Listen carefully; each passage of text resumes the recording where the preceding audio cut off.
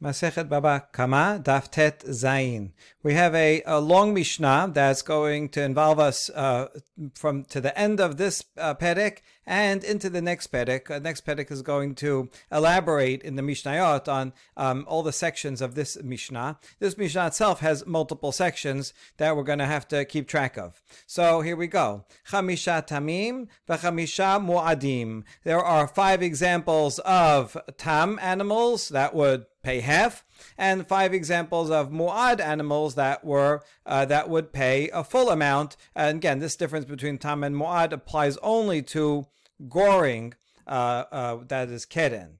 Okay, now we're going to have to identify what 5 is it talking about. So we'll see a few in the Gemara, a couple of different ways to read this Mishnah. So let's see. Habema ena moedet lo ligach velo ligof velo lishoch velo lidbos velo libot. So an animal is not considered forewarned, meaning it's considered tam from at the beginning, from when it's born. It's not a usual activity for it to do the following 5 things. It generally does not gore, push, bite, crouch, or kick. Those are the 5 things that would be considered tam for those activities, unless it does it many times. But if it didn't do it many times, it was not forewarned, that's tam, and it would pay half. Okay, I'm trying to read the Mishnah simply and the way the Gemara at first assumes that it is read. So that's the 5 tam. And now the 5 mu'ad examples are, number 1, Hashen mu'adet lecholeta ra'ui la. So if an animal goes and eats in someone else's field, because shen does not apply in the Shut Harabim, right? The goring is in the Shut Harabim. We're going to get into this more exactly where this is talking about. But shen, let's assume, is in the land of the Nizak, and even the first time it does it, you already have to pay a full amount. It's forewarned regarding shen because that's a usual activity. And similarly, if an animal is walking and it breaks things while it's walking, it also have to pay a full amount because that's what it does. Again, in the Shut Harabim, it's okay because you shouldn't leave things in the middle of Shut Harabim. But if it's in private property, then it's my ox. It's my ox. Then I'm fully responsible. That's number 2. 3 is v'shod hamu'ad. Shod mu'ad. This is for goring. In other words, if any of these activities, which are all under the category of goring, and it does it many times, and it's forewarned, then this turns into the category of mu'ad. That's 3rd. 4th, shod hamazik b'shut hanizak, a shod that causes damage by goring in the property of the nizak. Even if it didn't do it before, it's a short tam in terms of being in the Shut Harabim, it would only pay half. But if it's in the property of the nizak, so then the nizak says, who asked you to bring your short into here? This is my private property. Then I have to be more careful. If I allow my ox to go into someone else's property and it causes damage even in a goring way, which is unusual, still I am fully responsible. As 4th and 5th is ha'adam. Human beings are always forewarned. We have brains. We have to know right and wrong, and no one needs to warn us and say, hey, you shouldn't punch people, you shouldn't cause damage, don't do that again. Human beings are considered forewarned. All right, so that is the simple way of reading this Mishnah, that there's 5 tam and 5 mu'ad, and the first paragraph is all the tam animals, and then the second paragraph are the mu'ad examples, even though there is overlap, but this is talking about if it does goring and it didn't do it before, but here it includes shen and regel, which is different from goring, and then the other example, the shod mu'ad and shemazik are goring, but they're in particular cases of it already did it many times, or in the Shut HaNizak, then it is considered forewarned, has to pay a full amount. Whereas this, the first paragraph is talking about where it was not forewarned, and it's in the Shut Harabim. All right, so that's going to be our first reading of the Mishnah. And that's the first 2 paragraphs. Then we have another add-on paragraph that talks about other items. So this presumably is not part of the 5 and 5 count there. And it says, V'haze'eh, v'ha'ari, v'ha'do, v'ha'named, v'ha'badelas, v'ha'nachash, Hare elu mu'adin. Yeah, these are 6 items, so this wouldn't fit with the 5 anyway. So this is a separate list. Now, when we talked about the distinction above between shor tam and shor mu'ad, that's talking about domesticated animals like an ox or other domesticated animals like a sheep and goats. Domesticated animals cannot live without humans. Things like sheep, these evolved together with human beings. If you leave a sheep out in the wild, it will die immediately. Something will come and eat it. Also, it needs to be sheared. They don't go to the barber. They can't shear themselves, right? They depend on human beings, and human beings depend on these animals. They use them for food and for work in the field. So those are domesticated, and therefore they're easier to controlled by human beings. But these following are wild animals, and therefore, that by definition, they are wild and dangerous, and so that includes a wolf and a lion, a bear, a leopard, and a bardelas might be a cheetah, a hyena, that are quite scary. Some say a marna or a polecat. Polecat doesn't look quite that scary, at least not in this picture, but it is in any case a wild animal. And also a snake. So these are mu'adin. If I own one of these and it causes damage, I can't say, I didn't know my lion was going to go and eat your sheep, right? Bad lion. Okay, now thanks for letting me know. You can't say that because that's its nature is to be violent and cause damage. Rabbi Elazar says about 5 of these, the first 5 of them, if they are cultured, right? You take your lion or wolf to the opera and you tame it. There are such things as lion tamers and bear tamers. And so if you have that kind of bear and you're able to acculturate it, domesticate it, even though they're not really domesticated animals, but if so, then they're not forewarned. In other words, if they don't have any history, they have a history of being calm and tame, then you're not 100% responsible. It'll be like a shor tam. However, Rabbi Elazar agrees that a snake is always forewarned. There's no way to tame a snake. Okay, very interesting. Now, a question on the beginning of the Mishnah. B'tikatane השן מועדת לאכול מכלל דבחסר הנזק עסקינן וקטנה בהמה אינה מועדת לשלם כולה אבל חסי נזק משלמת מנה רבנן היא דמרי משונה קרן בחסר הנזק חסי נזק הוא דמשלם. So the opening, we're assuming first of all that the 5 and 5 is talking about the first paragraph are tam and the second paragraph are the mu'ad, and so therefore the first and second paragraph are linked with each other, and therefore they should all be talking about the same case. Now, since it says over here that shen is mu'ad, you have to pay full amount for shen if it eats what is appropriate to it. That eating appropriate to it means eating things that animals usually eat. So since it talks about that, well, where is that true that a shen would have to pay? Mu'ad lechol. That means it's talking about in the property of the nizak, because if my animal goes and eats some produce in the Shut Harabim, I would not be liable. So therefore, we can assume that the second paragraph is the Shut HaNizak. Good. Now, the first paragraph that says behema is not mu'edet, is to pay all of it, but it does pay some of it, right? That would be the first paragraph that said here, behema ena mu'edet lo ligach. Behema is considered tam when it comes to goring, so that doesn't have to pay everything, but it does have to pay something. That's why it's listed here at all.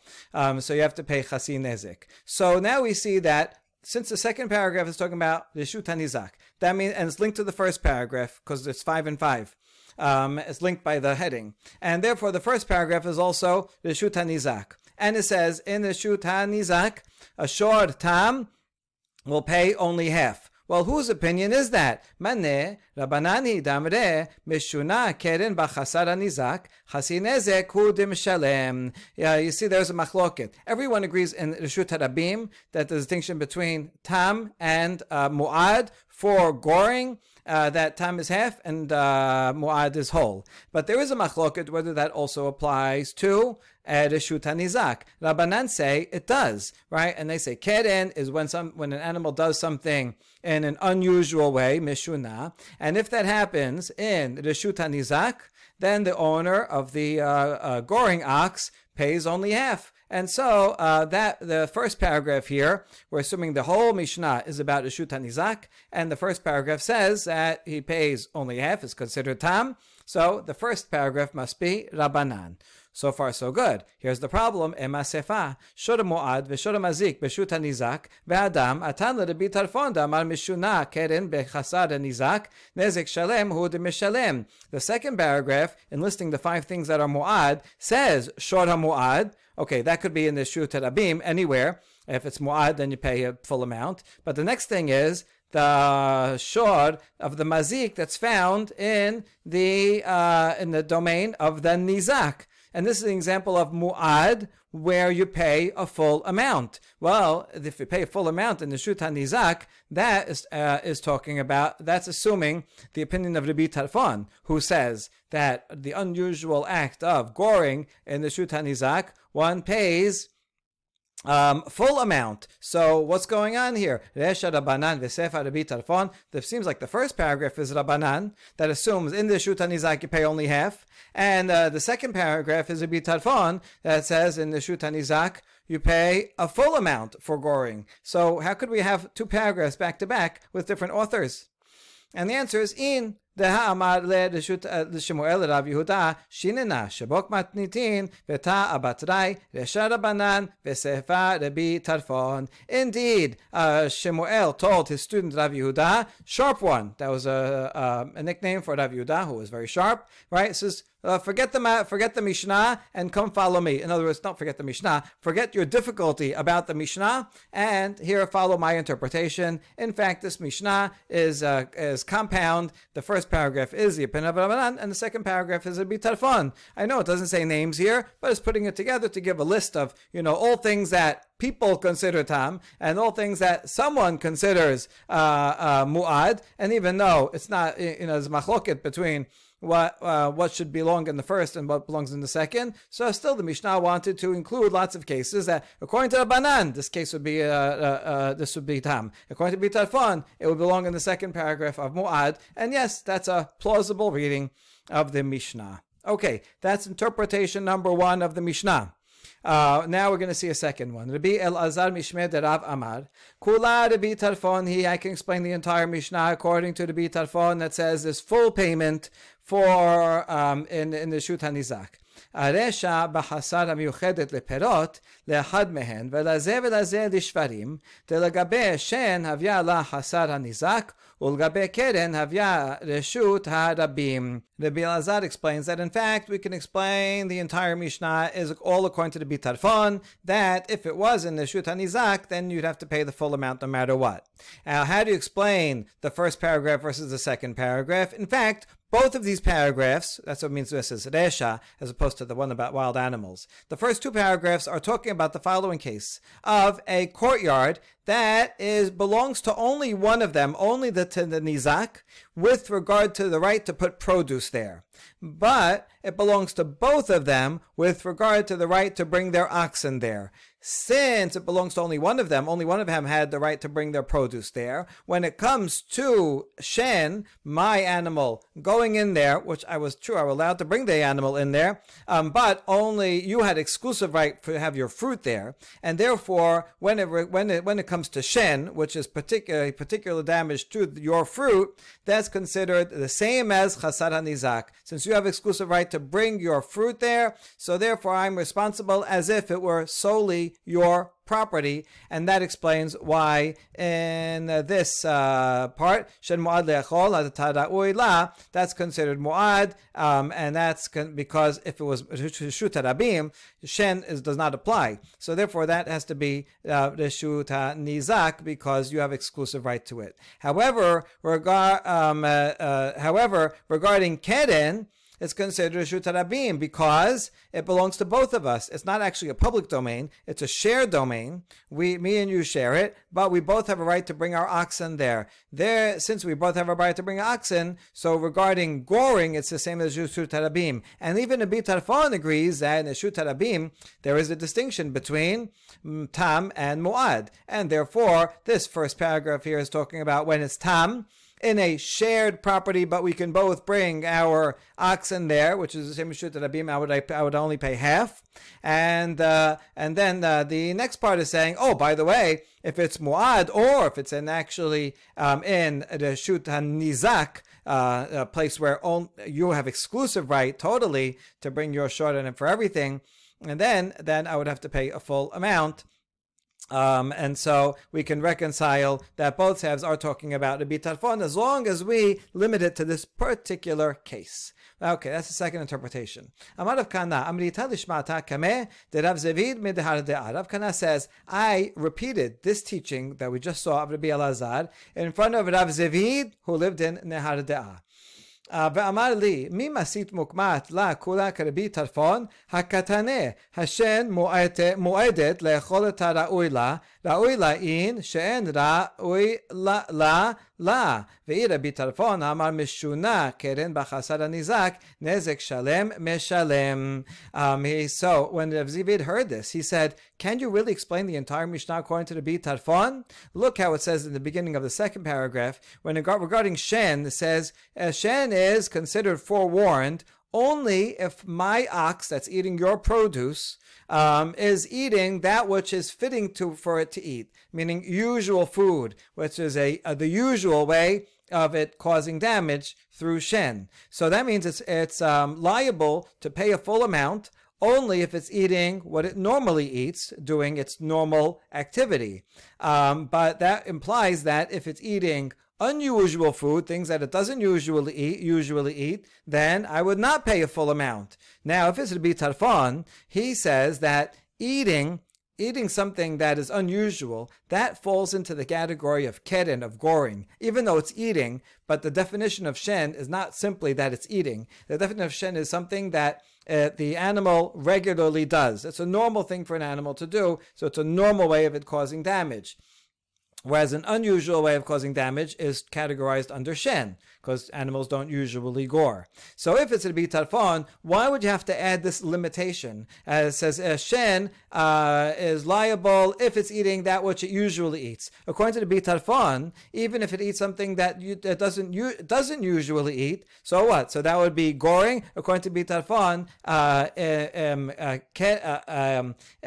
it's in the Reshut HaNizak, then he still pays a full amount. So it wouldn't have to add only if it eats that which it is accustomed to.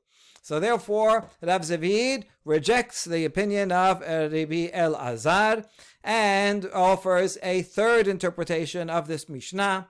Ela le'olam Rabbanan hi. In fact, we can explain the whole Mishnah according to Rabbanan, who says that in the Reshut HaNizak, goring would be half payment. And also, we have to fill in some words.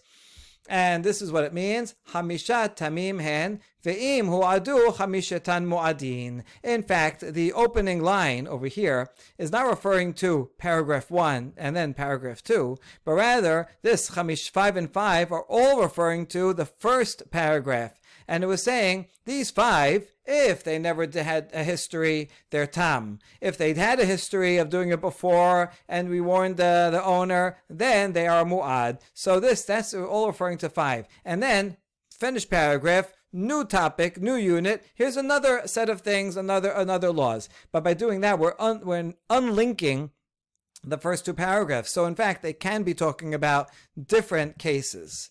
And so here's what it means, right? It means that there are 5 things that are tam, and those very 5 things, if they were forewarned, they would be mu'ad.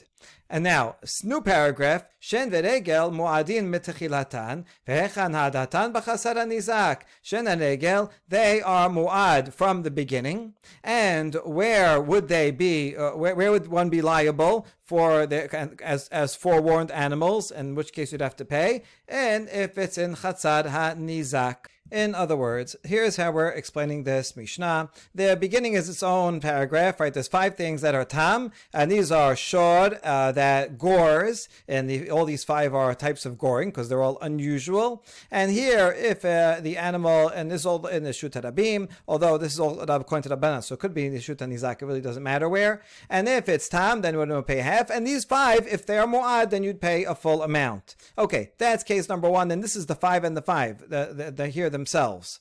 Now, the next paragraph says, not talking about, first paragraph is about goring. The second paragraph is entirely not about goring. And this just talking about shen and the regel. And then the next 2 are also about shen and regel, and says, listen, regarding shen and regel, shor is considered mu'ad, and this type of payment only applies in the reshut hanizak, in the domain of the nizak. So these are all explanations of shen and regel. And this too has to be Rabbanan, because it says only if it takes what is fitting for it, where it does it in a usual way. But if it was in an unusual way, if it's eating unusual food, then that would actually fit under keren, which according to Rabbanan, where in the Shut HaNizak would be only half payment. And so you see, this cannot be the bitarfon. Therefore, the entirety of the Mishnah is explainable as Rabbanan, as long as you're willing to say that the tam and mu'ad here of goring is one thing, and this whole paragraph is talking about shen and regel, including this line here. Okay, so this is this reading, and we are going to now challenge it because of this line, Shor Mazik B'Shut HaNizak. If we say that this is talking about shen and regel, we're going to run into a problem. Matkif la Ravina, Ha-Katani lekaman, Shor Mazik B'Shut HaNizak Kesad. Later on, this is on Adaf Kaf Dalid, in the next perek, that in the next perek it's going to elaborate on all the different cases in this Mishnah. And over there, it's going to get to this line of Shor Mazik B'Shut HaNizak, and it says, how so? Let's give some examples. And it gives examples of goring. See, of goring. Now, if you say that the second paragraph in our Mishnah, that line, Shor Mazik B'Shut HaNizak, is talking about goring, which was the original interpretation and seems to be the simple reading if you read 5 and 5. So this talking about goring, then that Mishnah makes sense. Mishum hachi katani kesad. That's why it says later on, how so? And it gives examples of goring. Eli amart la'idi ba my kesad. But if this line, if the whole second paragraph is talking about shen and regel, and Shor Mazik B'Shut HaNizak is talking about shen and regel only and not goring, then how could you explain that Mishnah later, where it says an example of this line is in fact goring? And therefore, sorry, this second explanation is rejected. Ela amar Ravina hasura mechasra v'hachi katane. Sorry, that was the third one. The first one is that the Hodesha and Sefa are different authors. The second interpretation was it's all Rabbi Tarfon. The third one is that was all Rabbanan. And now we have a fourth explanation of the Mishnah. According to this explanation, the Mishnah actually, as we're going to see, is both according to Rabbanan and Rabbi Tarfon. It's going to explain where they are different in the middle of it. So, Ela Amar Ravina, Chasura Mechasra V'Achi Katane. Yes, so this Ravina also has to say there's missing words, or we have to insert more interpretation into the Mishnah. A lot of this is going to be similar to the previous one. This is all the same so far. Chamishat tamim hem v'im huadu chamishetan mo'adin. The opening, the first paragraph, is all 5. The opening line is referring only to the first paragraph. There are 5 animals that initially they are tam, but if they do it repeatedly, then they will become mu'ad. So that's the first paragraph, the 5 types of goring. That's the first paragraph. Second paragraph, Veshen veregel mu'adin mitechilatan. And shen and regel, however, are never tam. They start off as being mu'ad. This is still the same as the previous interpretation. Now here's where it gets different. Vezehu shor hamu'ad. And these are cases where everybody would agree that it is mu'ad. There's no distinction between tam and mu'ad. For shen and regel, you have to pay the full amount. However, Shor Mazik B'Shut HaNizak, if, now going back to goring, if it is goring in the property of the nizak, there we have a machloket, the bitalfon and Rabbanan. In other words, if we look back here at the original wording, right? So you have the first paragraph, that's the 5 and 5, where it makes a distinction between Tam and Mu'ad. And then let's know that Shen and Regel, they are Mu'ad from the beginning. That's why they're Shod HaMu'ad. No matter what, they're always Shod HaMu'ad. And then, period. There's another category here of Shod HaMazig B'Shut HaNizak, where that would be a machloket between Rabbanan and the Bitalfon. So that's a different category. And then Adam is yet another category, right? So these, because the 5 and 5 are only referring to here, so then the rest are all other lists of different types of damages that each have their own characteristics. And the characteristic of this one here is that it is subject to a machloket. And even though machloket is not all here, we're just listing it. And the point of this Mishnah is to be a bunch of bullet points, because we are going to elaborate on every line of every phrase in the next paragraph. So that's okay. That's that line. And then look how Ravina is brilliant, because he's explaining not only these two paragraphs but even the next one, because the next one says V'yesh mu'adim achirim kayoseh be'elu, and besides these cases of mu'ad, there are yet other cases of mu'ad, and those are ze'ev, ha'ari, v'hadov, ha'bardeles, v'hanamer, v'hanachash, and these are always mu'adim, unlike the first paragraph that they can be tam, they start off as tam and they become mu'ad. These are mu'ad, from their birth.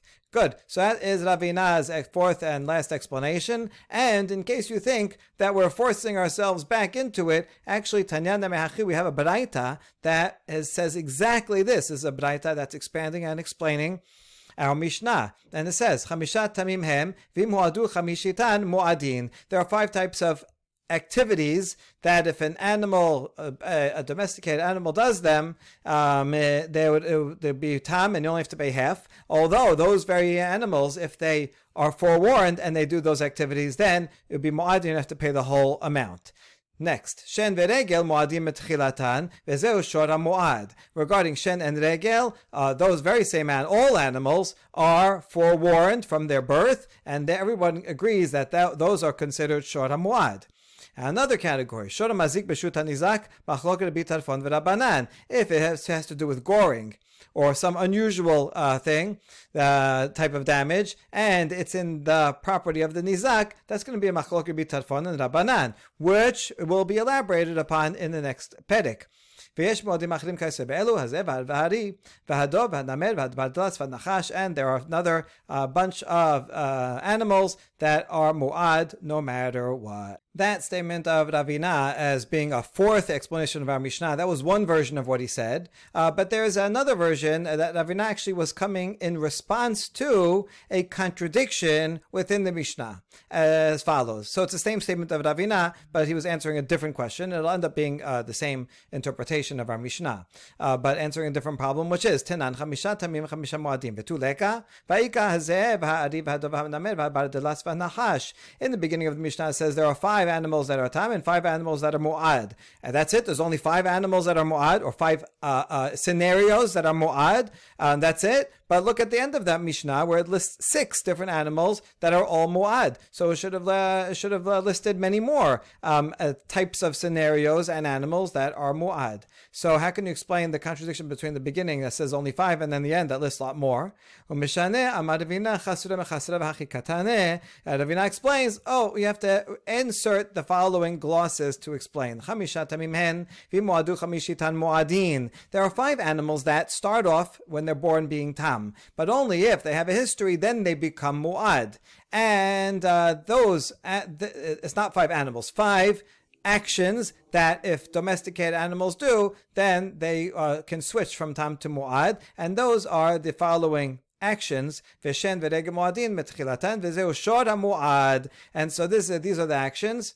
Are all regarding goring. And then the Mishnah goes on and says, and by the way, there's Shen Veregel, that even a shor is going to be mu'ad from its beginning. And all that is talking about a shor. Good. If it ends up talking about goring, and it's not in Shut Rabim, but rather in the Shut HaNizak, that's going to be a machloket. Good. So all that was the different cases where a shor, a domesticated animal, could be tam and could be mu'ad. And then there's another category. And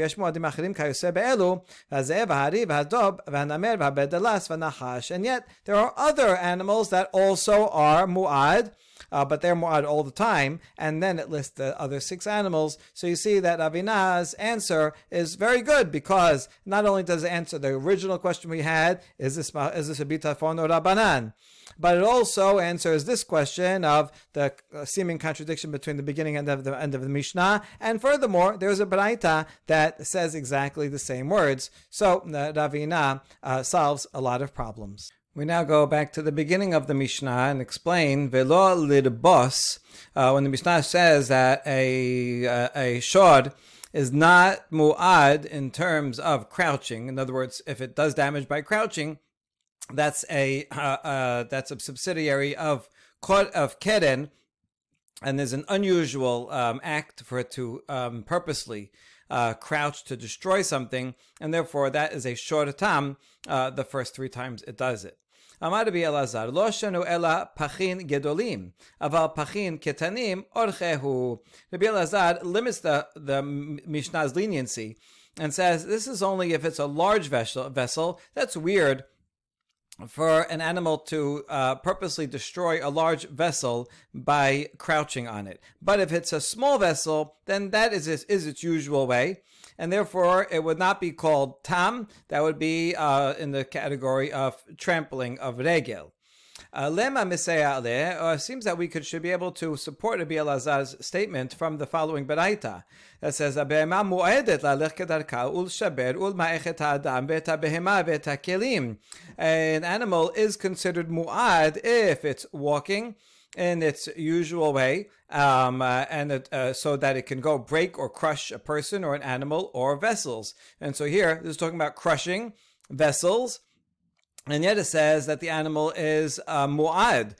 So this seems to be a contradiction to what we just said before, if you say it's talking about whole vessels. However, if the Mishnah is talking about only large vessels, and this Baraita is talking about small vessels, and saying that it is the usual way for it to destroy small vessels, and that's why it's considered mu'ad, because that would be like regel. And so this could support what Rabbi Elazar said, but we answer not necessarily. Dilma min hasad. Maybe over here when it's talking about crushing, it's talking about crushing from its side. It crushes them as it's going against a wall and smashing them, not necessarily by crouching on top of them. So it could be that it's not talking about crouching at all, and therefore it's not necessarily a proof. All right, that's all one version of that discussion. Another version that's very similar. Amar Rabbi Elazar, lo tema pachin gedolim hu delav orche, aval pachin ketanim orchehu, ela afilu pachin ketanim name lav orchehu. Okay, similar topic, but actually a different conclusion according to this. Rabbi Elazar does not want to limit the Mishnah. And he says, don't think that the Mishnah is only talking about large vessels, where it's definitely not its way, but you might think that small vessels, that is a way of animals to destroy small vessels by crouching on them. No, don't say that. It's not true. Even small vessels, it's not its way. Animals don't crouch upon big or small vessels, and therefore it will be considered a short tam, no matter what. We challenge that now with that Baraita Metibe ul marechet ha'adam ve'eta behema ve'eta kelim. Hold on, here it says that an animal is considered mu'ad when it comes to crushing a person or animals or vessels. So here it's mu'ad, which sounds like that it is a usual way. Amar Rabbi Elazar, Dilma min hasad. Rabbi Elazar says, no, this is talking about where it's, Rabbi Elazar could answer this, so because it's in contradiction, that this Baraita is talking about where it crushes it on its side as it's walking past near a wall. That is a usual way, and therefore that's considered mu'ad. But crouching on it, no matter how big it is considered an unusual way. A third version of that same discussion, those some start off with a contradiction and use Rabbi Elazar as an answer. Tenan velo lidbots. Our Mishnah says Mishnah is considered tam when it comes to crouching. Hold on, the Braita says crushing all these things, including vessels, is considered mu'ad. Amar Rabbi Elazar lakashya kan befachin gedolin kan befachin ged ketanim. Rabbi Elazar says not a problem. Mishnah is talking about large vessels. That's unusual, and therefore that's like keren, which we consider a tam. Whereas the Braita is talking about small vessels, and that is its usual way. Okay, Mishnah mentioned a whole bunch of animals that are wild, hazev, hari, and so on. So, my bardelas, what does bardelas refer to? Amar Rav Yehuda nafreza. He says nafreza. My nafreza. What is nafreza? We don't know what that is either. Amar Rav Yosef apa. It's an apa. It's a type of hyena. Now we have a challenge to this, to Rav Yosef's identification of the bardelas and the hyena and the Mishnah with an apa, because look at this Braita. Metibe. Rabbi Meir omer afa saboa. Rabbi Elazar omer afa nachash. Amar Rav Yosef saboa zo apa. We have a Braita that adds a couple of things to the Mishnah that Rabbi Meir says, in addition to the wild animals listed in the Mishnah, we should add also a savoa, a hyena. And Rabbi Elazar adds the snake. And Rav Yosef said, what is a savoa? It's an apa. So he's identifying it as a hyena. So here's the question. Rav Yosef has two identifications. Over here he says that a bardelas is an apa, and here he says that a savoa is an apa. Well, which one is it, right? Why are you calling this, why would you add a hyena twice if a bardelas is already an apa, and that's mentioned in the Mishnah? Then what does that mean that Rabbi Meir is saying also that savoa, then that's also an apa? Why would you add an apa if an apa is already mentioned in the Mishnah? And the answer is like kashya kan besavoa zachar kan besavoa nekeva. No, they're talking about different kinds. The Baraita of Rabbi Meir is talking about a male hyena, whereas the Mishnah was already included a female hyena. They're different, and you might have thought that maybe only the female hyena is wild but not the male, and so Rabbi Meir says also the savoa, which is the male hyena, and so that's what he's coming to add. Tanya. And how do we know anything about the male hyena and how it's also wild? Because look what this Braita says about it. Savoa zachar lachar sheva shanim nasa atalef. Atalef lachar sheva shanim nase arpad. Arpad lachar sheva shanim nasa kimosh. Kimosh lachar sheva shanim nasa hoach. Hoach lachar sheva shanim nasa shed. Period. Shidro shel adam lachar sheva shanim nasa nachash, v'hanemile dela kara b'modim. You see that there's a distinction between the male and female hyenas because, look, a savoa, zachar, a male hyena, after 7 years can metamorphose somehow into a bat that eats insects. And after 7 other years, it turns into a bat that is herbivorous. A herbivorous bat of 7 years turns into a thistle, which turns into a briar and different kinds of thorns. And a briar after 7 years turns into a demon. So you see from this Baraita that the savoa zachar in particular is very dangerous and is different from if it was the same, it should just say savoa. But specifically a savoa zachar has this characteristic that it can turn into all these other dangerous items and therefore needs to be listed separately.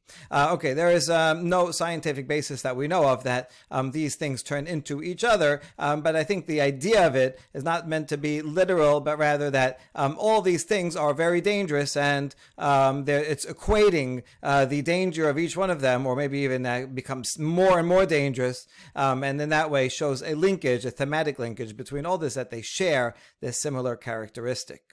And then, since we're talking about one thing turning into another, another list is that shidra, a person's spine, after he dies, supposedly, after 7 years, turns into a snake. I guess they have similar shapes and similar kind of movements. However, we qualify that's only talking about a person who does not bow during modim. It's kind of a punishment that one is supposed to bow and rise up like a snake. If someone does not bow and rise up during modim, it means he's not being thankful, and so as a punishment for that person not showing his gratefulness to his creator, so his spine will turn into a snake. Amar Mor, Rabbi Meir Omer, Af Hasaboa. Okay, now that you quoted this baraita, let's analyze it. According to Rabbi Meir, we're adding a hyena, and Rabbi Elazar Omer, Af HaNachash, Rabbi Elazar is adding a nachash. Hold on, V'hanan Tanan, Rabbi Elazar Omer, Bizman Shen B'nei Tarbut, and Amuadim, Nachash Mu'ad Le'olam. In the Mishnah already, Rabbi Elazar talks about the snake, and he says, regarding all the other animals, it depends on whether they are acculturated lions and hyenas, and right, they wear tuxedos and go to the opera, and so they're very cultured and they're domesticated. Then they're considered tam, but the nachash is mu'ad for sure. So you see, in that, according to the Mishnah, Rabbi Elazar is making a distinction. He's arguing on Tanakama and just making a distinction. It says all the other ones, they can be tam or mu'ad. You have to test them out. Whereas a nachash is definitely mu'ad. However, according to the Braita, where Rabbi Elazar says also nachash, that means he's adding nachash to the list, and it would be the same as all the others. So in this Braita, he's saying nachash is the same as all the others, but here in the Braita, he's making a distinction between nachash and all the others, that a nachash is definitely, and not the others are not. So we answer, Tane nachash. You're right. In the Braita, don't erase the word af. Rabbi Elazar says nachash. In other words, according to Tanakama, all those wild animals are mu'ad for sure. There's no test. You can't acculturate them. You can't domesticate them. And so Rabbi Elazar says, I want to add nachash. That is for sure. But Rabbi Elazar, in fact, disagrees with the others and thinks that the others, it's possible to domesticate them. Amar Shemuel, Ari b'reshut harabim, daras ve'achal patur, taraf ve'achal hayav. Shemuel says a very interesting limitation about the lion. Even though it says the lion is mu'ad, well, actually it depends how he kills and how he kills his prey. When it's in the reshut harabim, if it claws its prey and it kills it by clawing and only then eats it, well, that is its usual way of eating, and therefore that's like shen and eating food that's in the reshut harabim. If an animal does that, patur, that's not a problem. He's not liable. But however, if the lion goes and taraf, it tears it apart and kills it with its teeth first and then eats it, that is an unusual way of the animal to do that, and therefore that would be under keren. Keren in the reshut harabim is hayav. So the first way, clawing and killing, since that's the usual way, that's considered shen, which is patur in reshut harabim. The unusual way of killing, that's keren, and is chayav in reshut harabim. Good. Now let's explain. Darash v'achal patur, kevan dorchel midras hava le kemo she'achla perot v'yirakot, v'ale shen b'reshut harabim u'patur, taraf lav or chayahu. If it claws it and eats it, patur, because that's its normal way to claw to death and then eat it. So it's the same as if it ate fruits and vegetables. Animals eat fruits and vegetables, and so if it does that in reshut harabim, that damage is considered normal, and therefore it's under the category of shen and is patur. Whereas if it tears it apart first with its teeth, that's unusual, that's keren, and that would be liable, and it's always mu'ad, so it would be liable the full amount. We ask, hold on, is that true that an animal killing with its teeth is not a normal way of eating? Pasuk in Nahum says a lion tears, uses the word toref, which means with its teeth, for its young. So you see, that's a normal way. We answer, no, that's bishvil gorotav. Exactly, if it's eating for itself, then it's going to use its claws and eat. That's the normal way. But here, the animal is, when it says Ariel Toref, the reason why it's using its teeth and not its claws is because it's not eating. It's actually killing it in order to bring it to its young. And so that's why this pasuk is not talking about an animal that's eating. And similarly, the rest of the pasuk that describes a lion doing things for other reasons, not for eating, not for its own consumption. Mechanek livotav, it strangles for its lioness. Bishvil livotav, that's what it means, for it.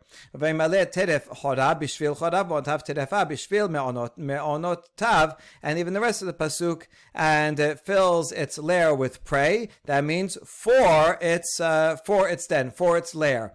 It's going to kill it and with teref, with its teeth, but then in order to bring it home, and it'll fill up its den. with that which it tore apart. And so this is not for its immediate use, and that's why it's doing it as an unusual way. But in a usual way, when it eats, it does it by claws.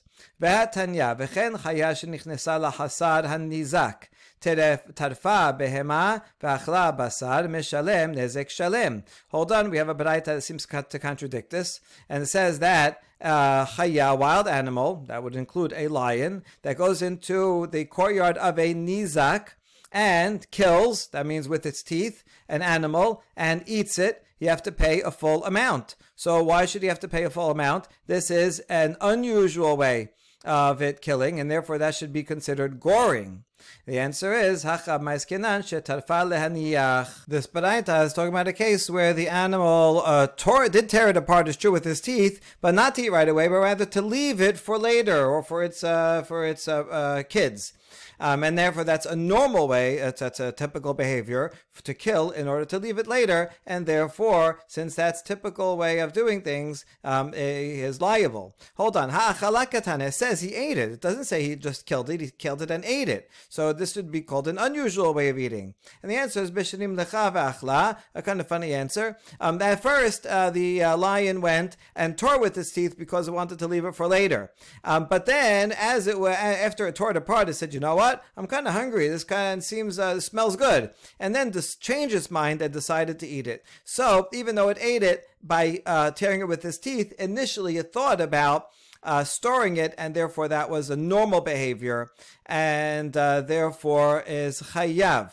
Now we ask, Minayad Inan, how do you know what the animal was thinking? Did you interview it before and after, and you asked it? Did you change your mind? Right? So how could you ever know that? And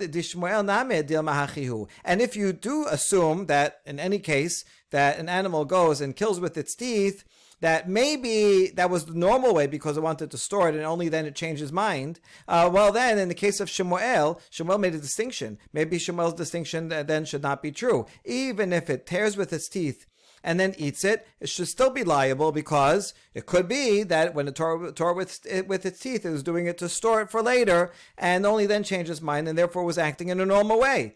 And so if you assume this, then you'll never... first of all, you don't know, and then you'll have to take that into account in all cases, and then there would never be a case where you would make such a distinction. Rav Nachman B'Yitzchak listadin ketane shetarfa lehaniach od darsa v'achala meshalem nezik shalem. So Rav Nachman B'Yitzchak says you have to explain the Mishnah as talking about two different cases. A chaya that went into chatzar hanizak, and it either tore it with his teeth in order to leave for later, or ate it in the normal way by clawing it and ate it. Either of those are its normal, typical ways, and therefore has to pay the full amount. Okay, Ravina Amar, Ki Kamar Shemuel Ba'ari Tarbut V'aliba de Rabbi Elazar Damar Lav Urche. Ravina has a different explanation for Shemuel, and he says, listen, lions actually, they do eat, and always, they eat by tearing with his teeth, as we said before. That is a typical way for a lion to eat. Don't tell me that's an atypical way for it to kill with his teeth and then eat it. And so instead, Ravina can explain Shemuel's statement by assuming that Shemuel was talking about a domesticated lion. And we're following the opinion of Rabbi Elazar, who makes such a distinction between wild lions and domesticated lions. Because Rabbi Elazar says, if it's domesticated, then it's not its way to go and kill and eat other animals in any way.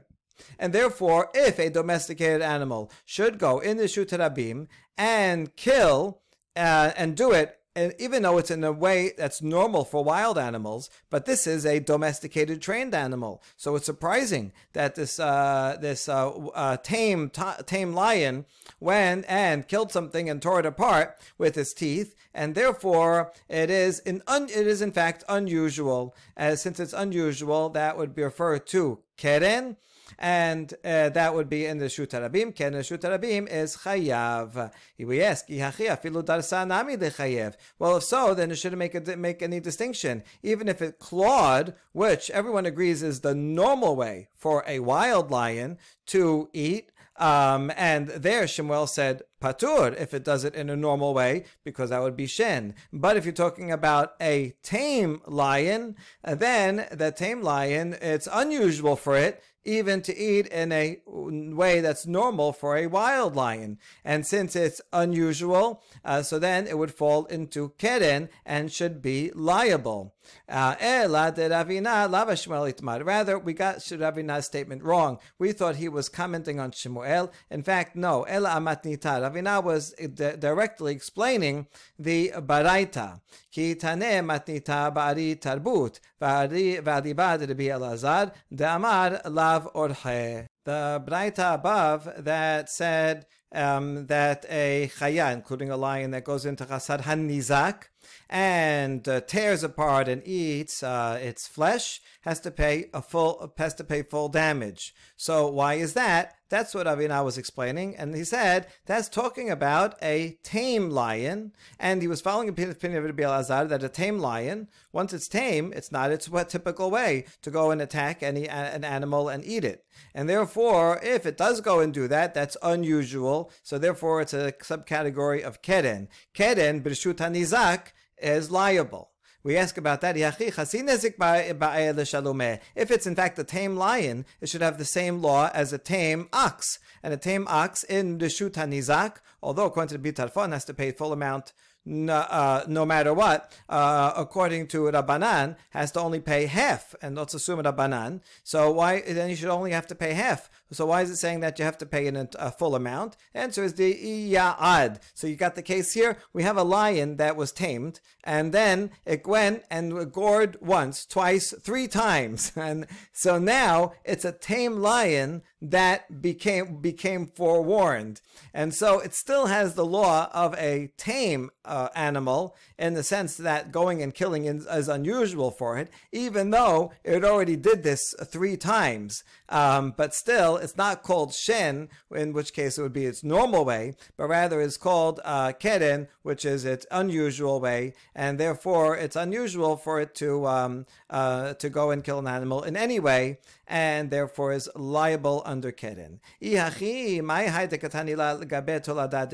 on, there's a braita that's going to come up later on Daf Yud Tet that includes this case under a subcategory of shen. But if it's talking about a tame animal, then it shouldn't be under shen. Should be under keren because it's unusual activity for it. Kashya, and we end with a difficulty. You're right. It seems to be wrongly categorized according to this statement of this Ravina's explanation of that baraita. Baruch Adonai Olam. Amen v'amen.